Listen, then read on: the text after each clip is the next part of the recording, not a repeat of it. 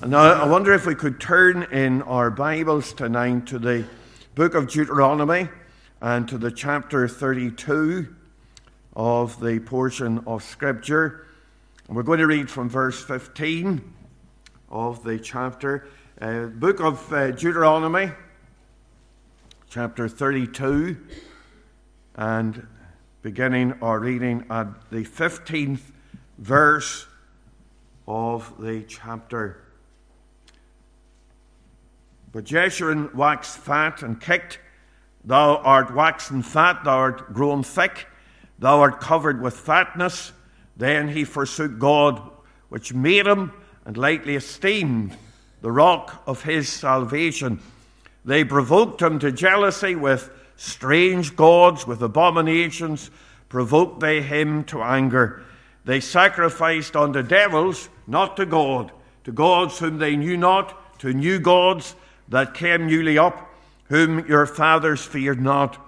Of the rock that begat thee, thou art unmindful, and hast forgotten God that formed thee. And when the Lord saw it, he abhorred them, because of the provoking of his sons and of his daughters. And he said, I will hide my face from them. I will see what their end shall be, for they are a very froward generation, children in whom is no faith. They have moved me to jealousy with that which is not God. They have provoked me to anger with their vanities, and I will move them to jealousy with those which are not a people. I will provoke them to anger with a foolish nation.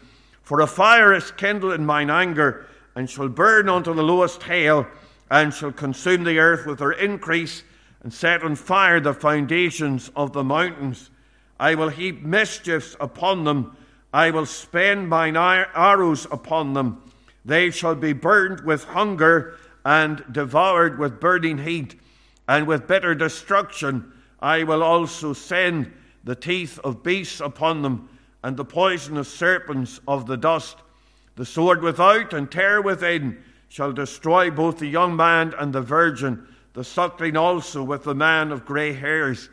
I said I would scatter them into corners. I would make the remembrance of them to cease from among men. Were it not that I feared the wrath of the enemy, lest their adversaries should behave themselves strangely, and lest they should say, our hand is high, and the Lord hath not done all this. For they are a nation void of counsel, neither is there any understanding in them.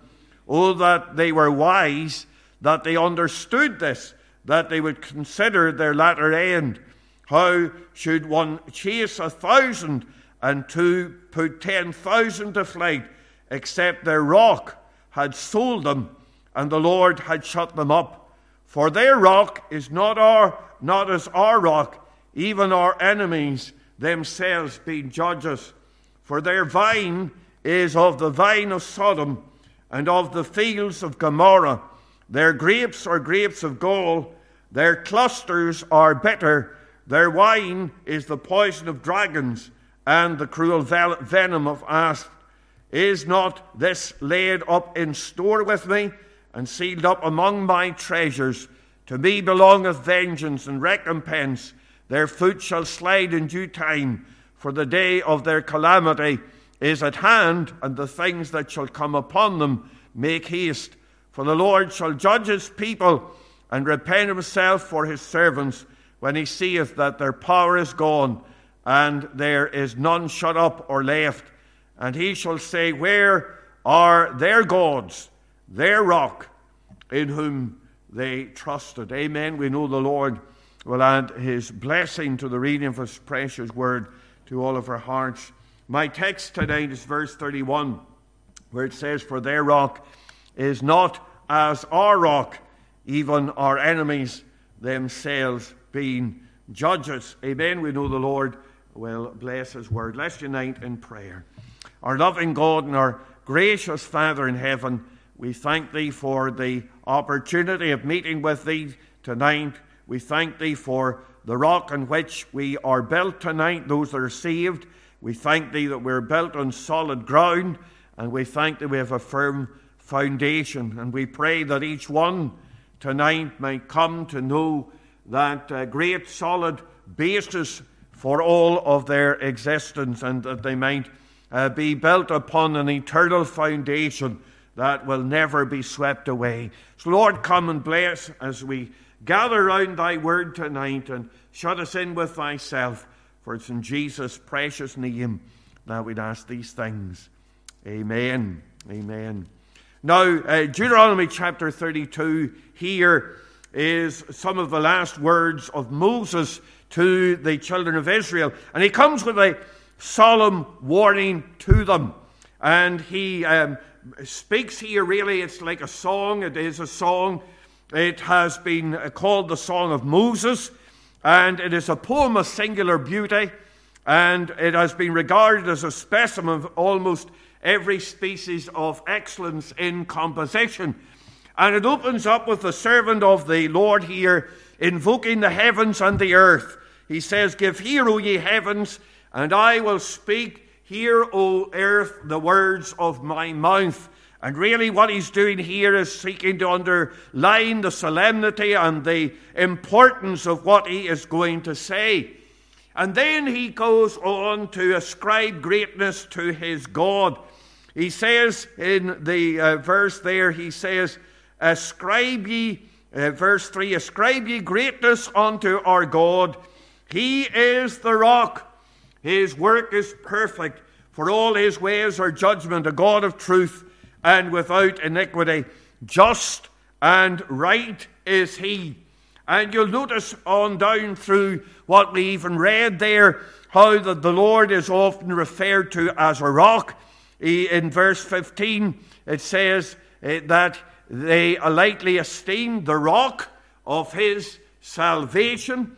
And then you go on into the portion of Scripture, and we have the Lord spoken of in verse 31 as the rock. You'll notice the word rock there is in capital letters, and there you have the intimation of the fact that the word rock there refers to the God of heaven, the God who has brought them out. And he says, ascribe ye greatness unto our God. He is our rock. His work is perfect. And he says, as an eagle stirreth up the nest, flutteth over her young, spreadeth abroad her wings, taketh them, beareth them on her wings. So the Lord alone did lead him, and there is no strange God with him. And you have the picture of God bringing his people on his wings out of the bondage of Egypt and into the place of liberty. He says, I kill and I make alive, I wound and I heal. And so this is the God of sovereignty, the God of life and death, and the God who is able to do mighty things. But in the text of Scripture, I want you to see how the Lord and Moses through the Lord turns round, and he says, for their rock is not as our rock. And he's referring there really to the gods of the heathen, the idols of the heathen. And he says, their rock is not as our rock. And then he says, even our enemies themselves being judges. And he's really saying that this is a settled thing now, that the Lord has overcome the enemies. The Lord has put down the idols and the nations that were involved in idolatry. And that has happened so comprehensively and completely and so many times that it is now to be accepted that the God of Israel is the living and the true God. And he says their rock is not our rock. Their gods, the heathen gods that they have been relying upon, they're useless. They are things of a figment of the imagination. But he says, our rock is the one that has brought us out. Our rock is the one who kills and makes alive. And he says, even the heathen now have come to the point where they recognize that our God is Lord over their gods. But you know, in this day, that battle has not come to an end. We see here that in the day of Moses, the heathen had been brought to recognize that all of their idols and all of their false gods were as nothing. But man is nothing if not ingenious. And man will raise up all sorts of things to worship and to serve. Men mightn't worship and serve the gods of the idols that they did in days gone by. In some places in the world they still do. But in the West today we have other gods. There is the god of science or scientism. It's not really science that people are going by today. The facts are the facts. What the experiments bring up, they bring up. Facts are facts. The facts of science, the facts of the universe are facts, no matter what we may say or what way we might interpret them. But the thing is that men today have come with a veil of materialism.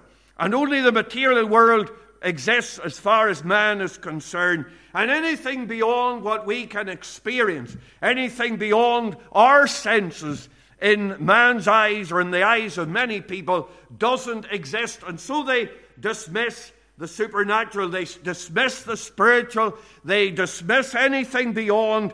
And instead of looking at what really interprets the facts aright, man just comes with his eyes blinkered, and there is that blinkered vision that people have today, and they're looking to man and looking to science and the interpretation of science, and yet their scientism doesn't really satisfy their hearts.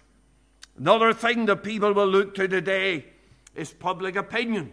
People order their lives according to the fashions and the campaigns of the day, whether it's climate change or whether Black Lives Matter or whatever particular fashion it may be. People will order their lives according to those things. And really what man puts at the center is what he really always has put at the center, and that's man himself. When men were worshipping by means of idols, really what they were doing was bringing in their own attributes and bringing in their own thoughts and their own propensities, and they were worshipping man in the figure of these idols that they were that they were manufacturing. But we think of with man, with all his discoveries, and with all man's rights and all the rest of it, and all of the university professors and the senior politicians, all on this agenda, it still does not meet the need of the hearts of men and women. There is something missing. And we can say tonight, their rock is not our rock. And our enemies themselves being judges. And what I want to do this evening is show you the universal truth that the experience of godless men proves the futility of their objects of trust. What they're trusting, maybe what you're trusting in tonight, is not going to meet the need of your heart. Your rock is not our rock, but our rock is the one that you need to lean upon. Our rock is the solid foundation that you need for your life tonight. And so what we want to do is to think about the contrast. And of course, where it speaks about the rock here, it's speaking about their gods and our God. And we want to draw the contrast here that Moses is drawing in this portion of Scripture. And first of all then, I want us to think about the reality of our rock. You see, the greatest difference between our rock and the rock here of the heathen, or the rock that men and women are relying upon for their foundation of their life, is that their rock has no real solid foundation. Their rock is shifting sands. Someone once asked why they thought Christianity was true, and he said, I believe in Christianity as I believe that the sun has risen, not only because I see it, but because by it I see everything else. And he meant by that when you have the right view of things, the things suddenly become crystal clear. The hymn writer said, something lives in every hue that Christless eyes have never seen. And we think of the psalmist, when he looked at the heavens and the earth, he said, when I consider the heavens, the work of thy fingers, the moon and the stars which thou hast ordained, What is man that thou art mindful of him, or the Son of Man that thou visitest him? And he was filled with wonder with the Creator. And he was filled with wonder at what he had seen, all of these things, these intricacies, and all of the lights that were shining in the universe. And he was filled with wonder at the one who had created all things. But you know, man's eyes are blind today, and he can't see. The Bible says that the heavens declare the glory of God, and the firmament showeth his handiwork. And there are things that science and man's understanding of reality would say are at odds with Christianity. But when you really get to know what the Bible says, you can see. You get a crystal clear glass. You get a pair of spectacles that begin to unfold things as they've never seen before. I want you to look at nature. I want you to think about the explanation of the universe. You know, we thought of how man in the past thought that the universe was eternal. And it just went on and on. It's the only explanation he could have. Because otherwise the universe has a beginning. And how does the beginning happen? That's the problem that he had. And so man, because he couldn't accept a God, said that the universe is eternal. Now, science has looked at it with closer eyes, and they cannot deny it anymore. They have to say that the universe had a time when it began, a moment when the universe came into being. Now they explain it by the Big Bang and by redshift and by all of these things. But nevertheless, there is an acceptance now that the universe had a beginning. And if it had a beginning, it had to have a beginner. Somewhere along the line, no matter how far you go back, there is a beginner. There is something that began. It just, otherwise, you are believing in everything has come out of nothing. Now, it did come out of nothing in the fact, but there was a God who brought it out of nothing. There was something there. Look around you at the animals and the flowers. Look at the plants and the trees. Everything in nature has a purpose. Everything is intricately meshed together. If you remove one animal from nature and from the food chain, it disrupts everything else or something else in the food chain.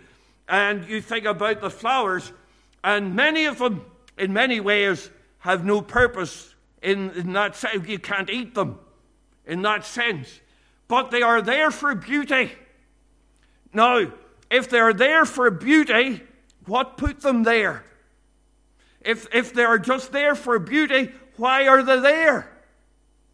And you think about it, and when you begin to look at things with the eyes of faith, your eyes are reset and you begin to wonder, why can people not see that there is a designer? You think of the complexity of life and birth. You think of how it brings together two beings and they create another being. And there are 8 billion people in this world at the present time. And even twins, they share the same genetic components, but they don't have the same fingerprint. And everybody is unique.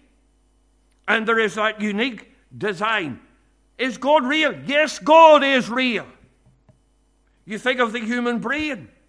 And we think of the human brain processes and is able to handle the information of 1,000 supercomputers. It weighs 1,350 grams, and yet you think of the mighty computing power that the brain is able to do, and the brainwave patterns, and they're still trying in some way to replicate it. But it is still bringing out surprising and astonishing surprises. It's like DNA. Man thought that when he had traced DNA, he would be able to unravel the whole of the genetic code. But what did they find? They found that DNA was more complex than they thought. Indeed, DNA is a language. It's a word. And in the beginning was the Word. It's a word. All the way that we are made up of words. And doesn't the Bible say that in the beginning, was the Word. And you can see in all of you think of the origin of sin, or the 7-day week. Why do we have a 7-day week? How come that people agreed from the very beginning that we would have a 7-day week? Where did that come out of? The communists tried to turn it into a 5-day week or a 10-day week. And they soon found that they weren't able to do it because we are designed for a 7-day. Where does that come out of? You see, when you look at things through the eyes of faith, we can see that there is a God. Not only is there natural revelation, but there's special revelation. We have the Bible, and then we come to something even more wonderful. You think of the 40 unrelated authors who wrote over 2,000 years, and they brought about a book with a plan of salvation, and which gels together with one voice, with one message, with one desire. And an author wrote, his name was Tim Chaffey, and he wrote, "The Bible's words point unerringly to Christ, who works on the cross, was ordained by God, the true author of the Bible, before the world began." And all of this book points us to the cross, points us to the Savior, points us to the one who was to come. My, what a marvelous book. You think of the prophecies of the book. You think of the way that things have been foretold. Daniel foretold right down to the very year and beyond when the Lord Jesus Christ would die on the cross, hundreds of years before. You think of how when the 70 years captivity came to an end, that was foretold. That right down to the year when it would happen. And not only did it do that, but the Bible told the name of the very king who would set the people free. They said it was Cyrus many years before. How do they do that? No other book does that. No other holy book even claims to do that. And yet the Bible does that with unerring accuracy. You can see even the things unfolding in the world today. You can see the way that all of these things are unfolding in the Word of God. Not only that, but the Bible provides the answer to the guilt of sin. You think of how the Bible is so remarkably clear on the fundamental problem that man has, sin. "Be it known unto you, therefore," Paul says, "men and brethren, that through this man, the Lord Jesus Christ, is preached unto you the forgiveness of sin, and by him all that believe are justified from all things from which ye could not be justified by the law of Moses." Again, writing to Timothy, he says there's a faithful saying and worthy of all acceptation, that Christ Jesus came into the world to save sinners. Again, writing to the Romans, "Therefore, being justified by faith, we have peace with God through our Lord Jesus Christ, by whom we have received the atonement." And again, "There's therefore now no condemnation to them that are in Christ Jesus, who walk not after the flesh, but after the Spirit." There's the answer. There's the answer to the fundamental need. There's the answer to the problems of society. It is Christ. It is the Lord Jesus Christ. Dear friend, I say to you, if you're not relying on this Christ, on this Bible, then your rock's not my rock. I'm glad that your rock's not my rock. I'm glad that I have the capital rock, the Lord Jesus Christ. And he is our Redeemer and our Savior. But not only do I want you to see the reality of our rock, but I want you to think about the righteousness of our rock. The Lord Jesus Christ is the righteous one. 1 John 2:1 says, "And if any man sin, we have an advocate with the Father, Jesus Christ the righteous." And when we look at men today, what men are putting their trust in today, we realize that what it is only an excuse for unrighteousness. What is the motive that really makes people reject the Lord Jesus Christ and reject this book? When you look really with unblemished eyes and with unclouded eyes, when you look at this world, you can see that everything is designed and everything comes together.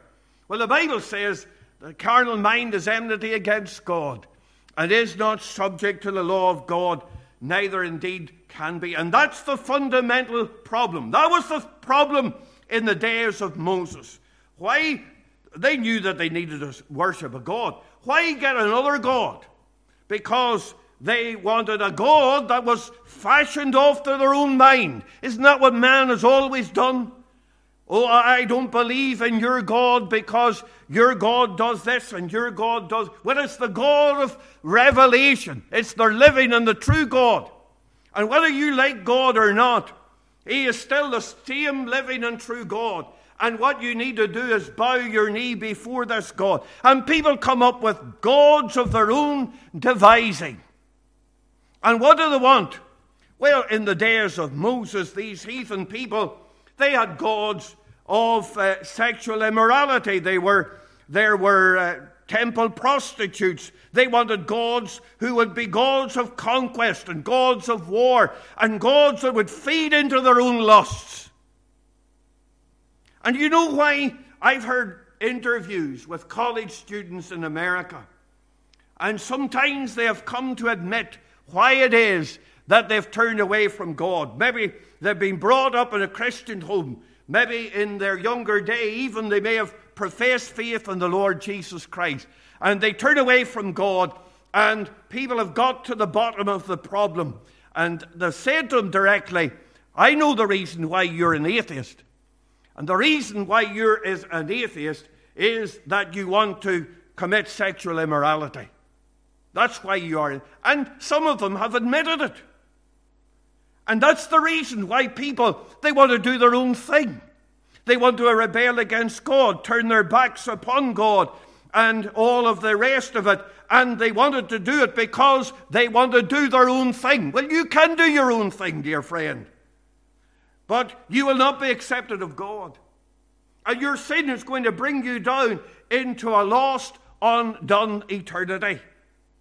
But my rock not only is a righteous rock, but my rock is able to give me righteousness. My rock is able to provide me with the righteousness I need. You see, the 10 Commandments stand against me. The 10 Commandments are those that are my law master to bring me to Christ, because I know that I do not keep the law.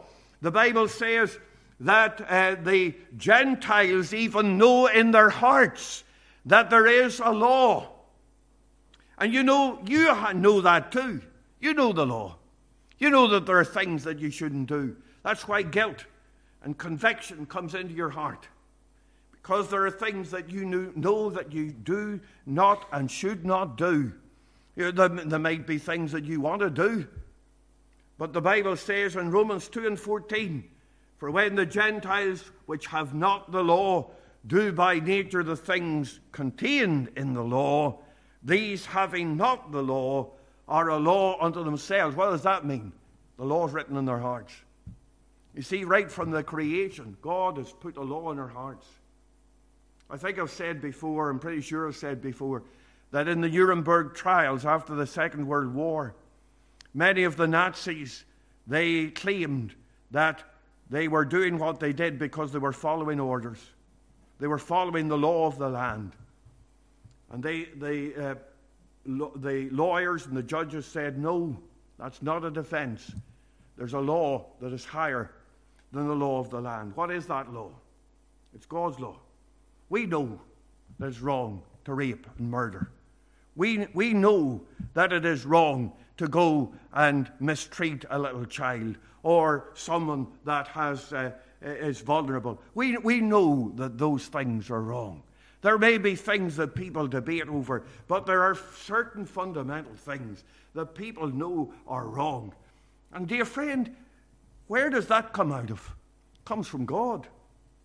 You see, if there is no God, then everybody can do that which is right in their own eyes. Everybody can decide what is their own morality. And who's to say what is right and what is wrong? And you know, without God, everything is permissible. Who's to say? Why can an atheist come to me and say that such and such is immoral? Because they've no standard of morality. They have no standard of right and wrong. But the fact that there is a standard of right and wrong, there is a standard, means that there must be a standard giver. There has to be a lawgiver. And that's how we know that there is a God. But my God not only has a standard of righteousness, but he gives me that righteousness in the Lord Jesus Christ. You think of the Lord Jesus on the Sermon on the Mount. He said, "Be ye therefore perfect, even as my Father which is in heaven is perfect." And my response to that, and yours I'm sure, is, I'm not perfect. So how can I be? I'm absolutely at a loss. And we are at a loss because we are sinners in the sight of a holy God. The Lord comes and he says, "Thou shalt love the Lord thy God with all thy heart, and with all thy soul, and with all thy mind, and with all thy strength, and thy neighbor as thyself." And people, being man-centered, they remember the second part, love thy neighbor as thyself. But they don't even keep that. They don't even keep that. But you certainly don't love the Lord with all your heart and soul and mind and strength. But that's the standard by which you're going to be judged. That's the standard God's going to put you at the end of day. And we recognize that, as the Bible says, our righteousnesses are as filthy rags. So how am I going to stand before God? Well, I've got to have an alien righteousness, a righteousness that is not my own. And we are justified by the blood of the Lord Jesus Christ. Paul puts it this way in 2 Corinthians 5:21. "For he hath made him to be sin for us, who knew no sin, that we might be made the righteousness of God in him." The righteousness of God. Isn't that a wonderful thing? That you and I can have the righteousness of God and stand before God completely justified. So my rock is a rock of righteousness. Your rock is a rock of unrighteousness, a rock of immorality and sin and iniquity. But then I want you to think something else here.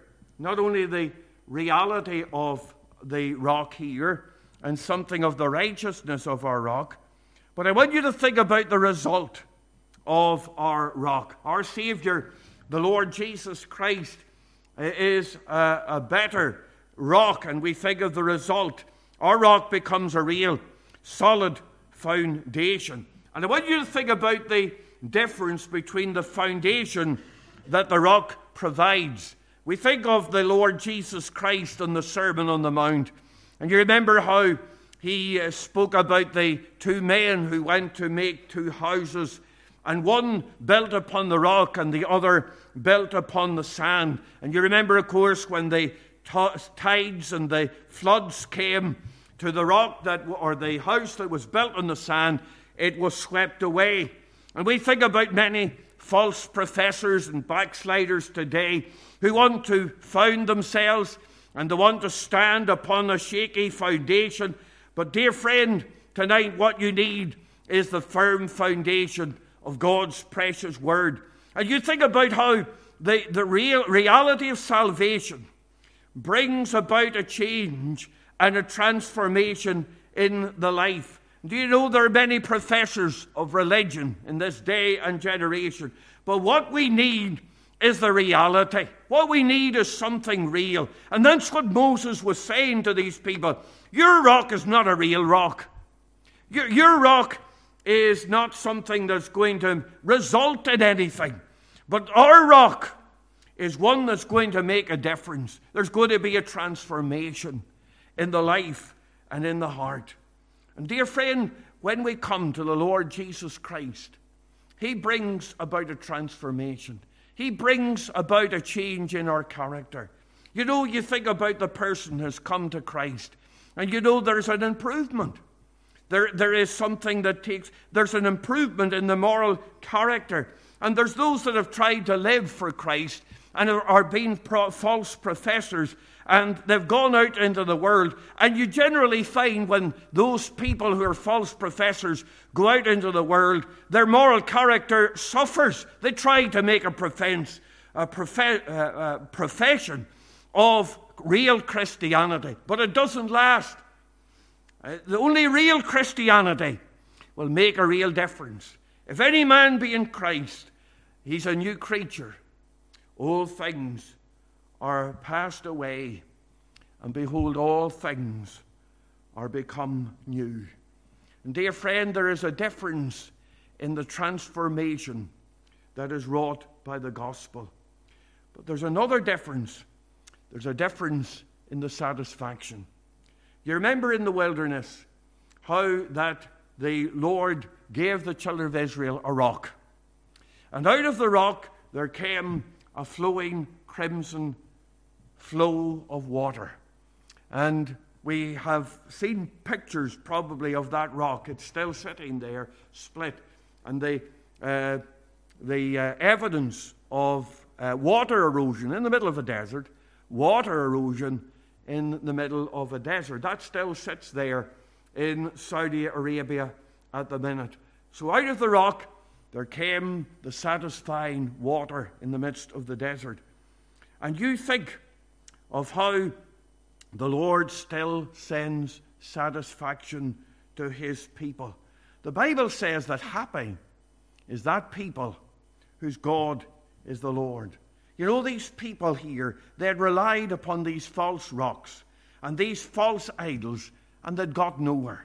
They thought that these idols could protect them, or that these idols could provide for them, but they couldn't provide for them, and they couldn't protect them, and they were not happy. They had thought that they would find happiness and peace and satisfaction in all of these idols, but they had found none.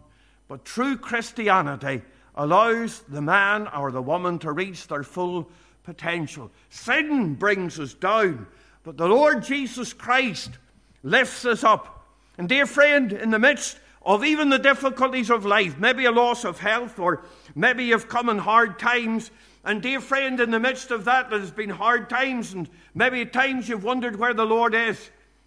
But we're able to say, with the word of God, what I do, thou knowest not now, but thou shalt know hereafter. And we thank God that the word of God is able to smooth the smitten heart. You think of the Scottish philosopher David Hume. He was a mighty man of God. He was a skeptic in his day. He was a skeptic against the word of God. He was a denier of miracles. But when his mother came to die, and his mother he had taught in all of these things, she looked up to him from her deathbed and she said, "My son, you've taken away my religion, and now will you tell me something to comfort me?" But he had nothing to comfort her with. There was no satisfaction in the hour of her death. But I think about a pastor who went to a woman, and he came to this woman in his congregation, and she was near the end. And she grasped the hand of the pastor, and the pastor said to her, she said to the pastor, "I'm in great pain, but I'm happy. I'm happy." That's the difference.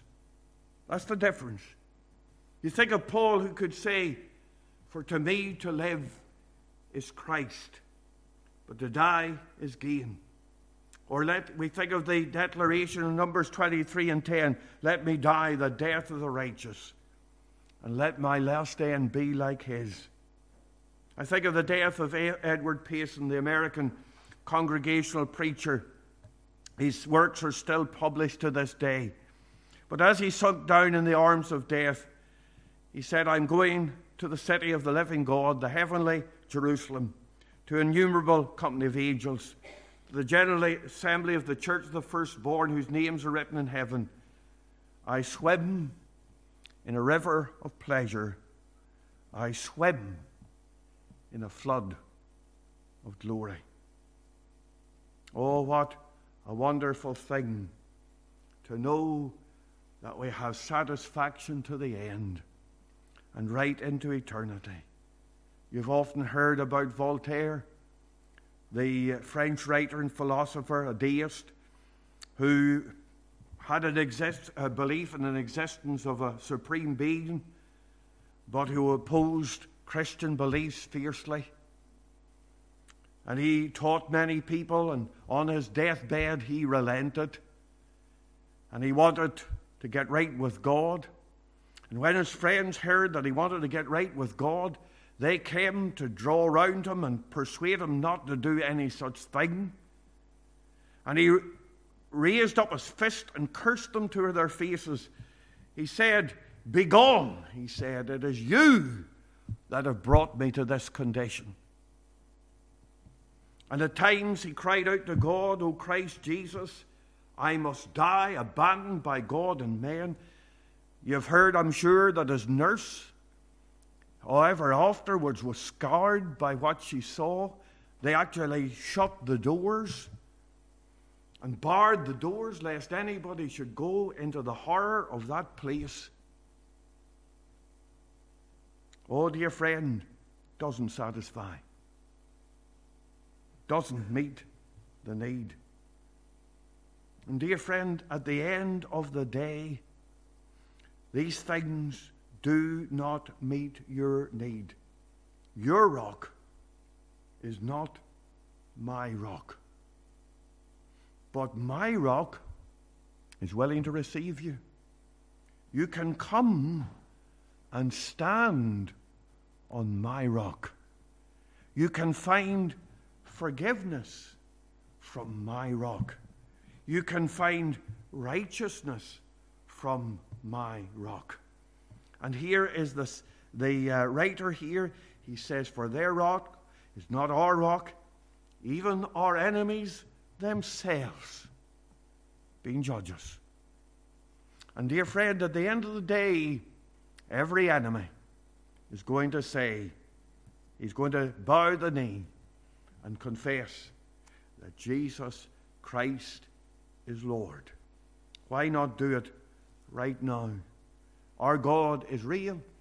Our rock is the mighty rock and foundation of all of our lives.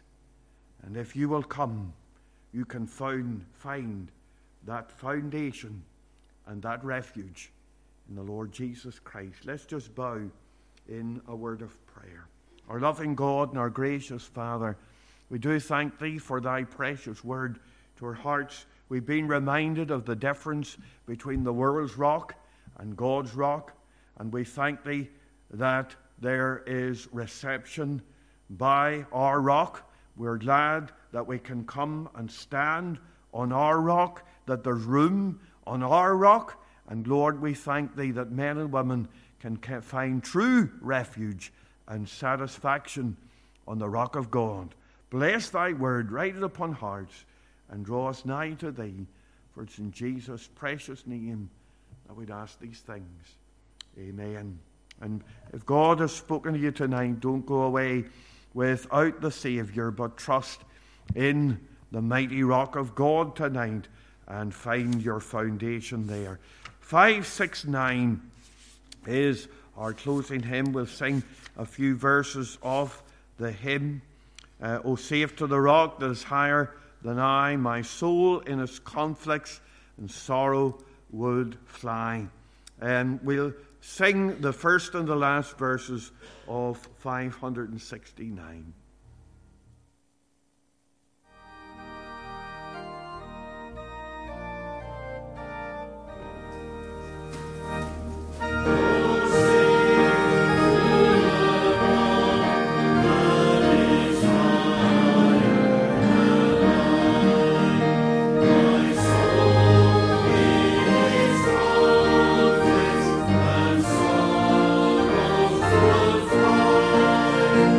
Those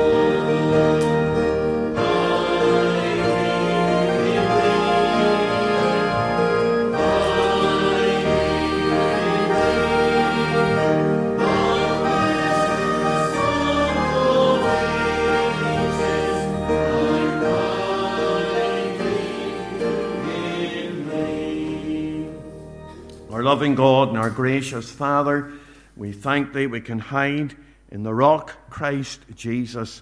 And we pray that men and women might find that refuge this evening. Bless us now. Take us to homes in safety. Watch over us and be with us.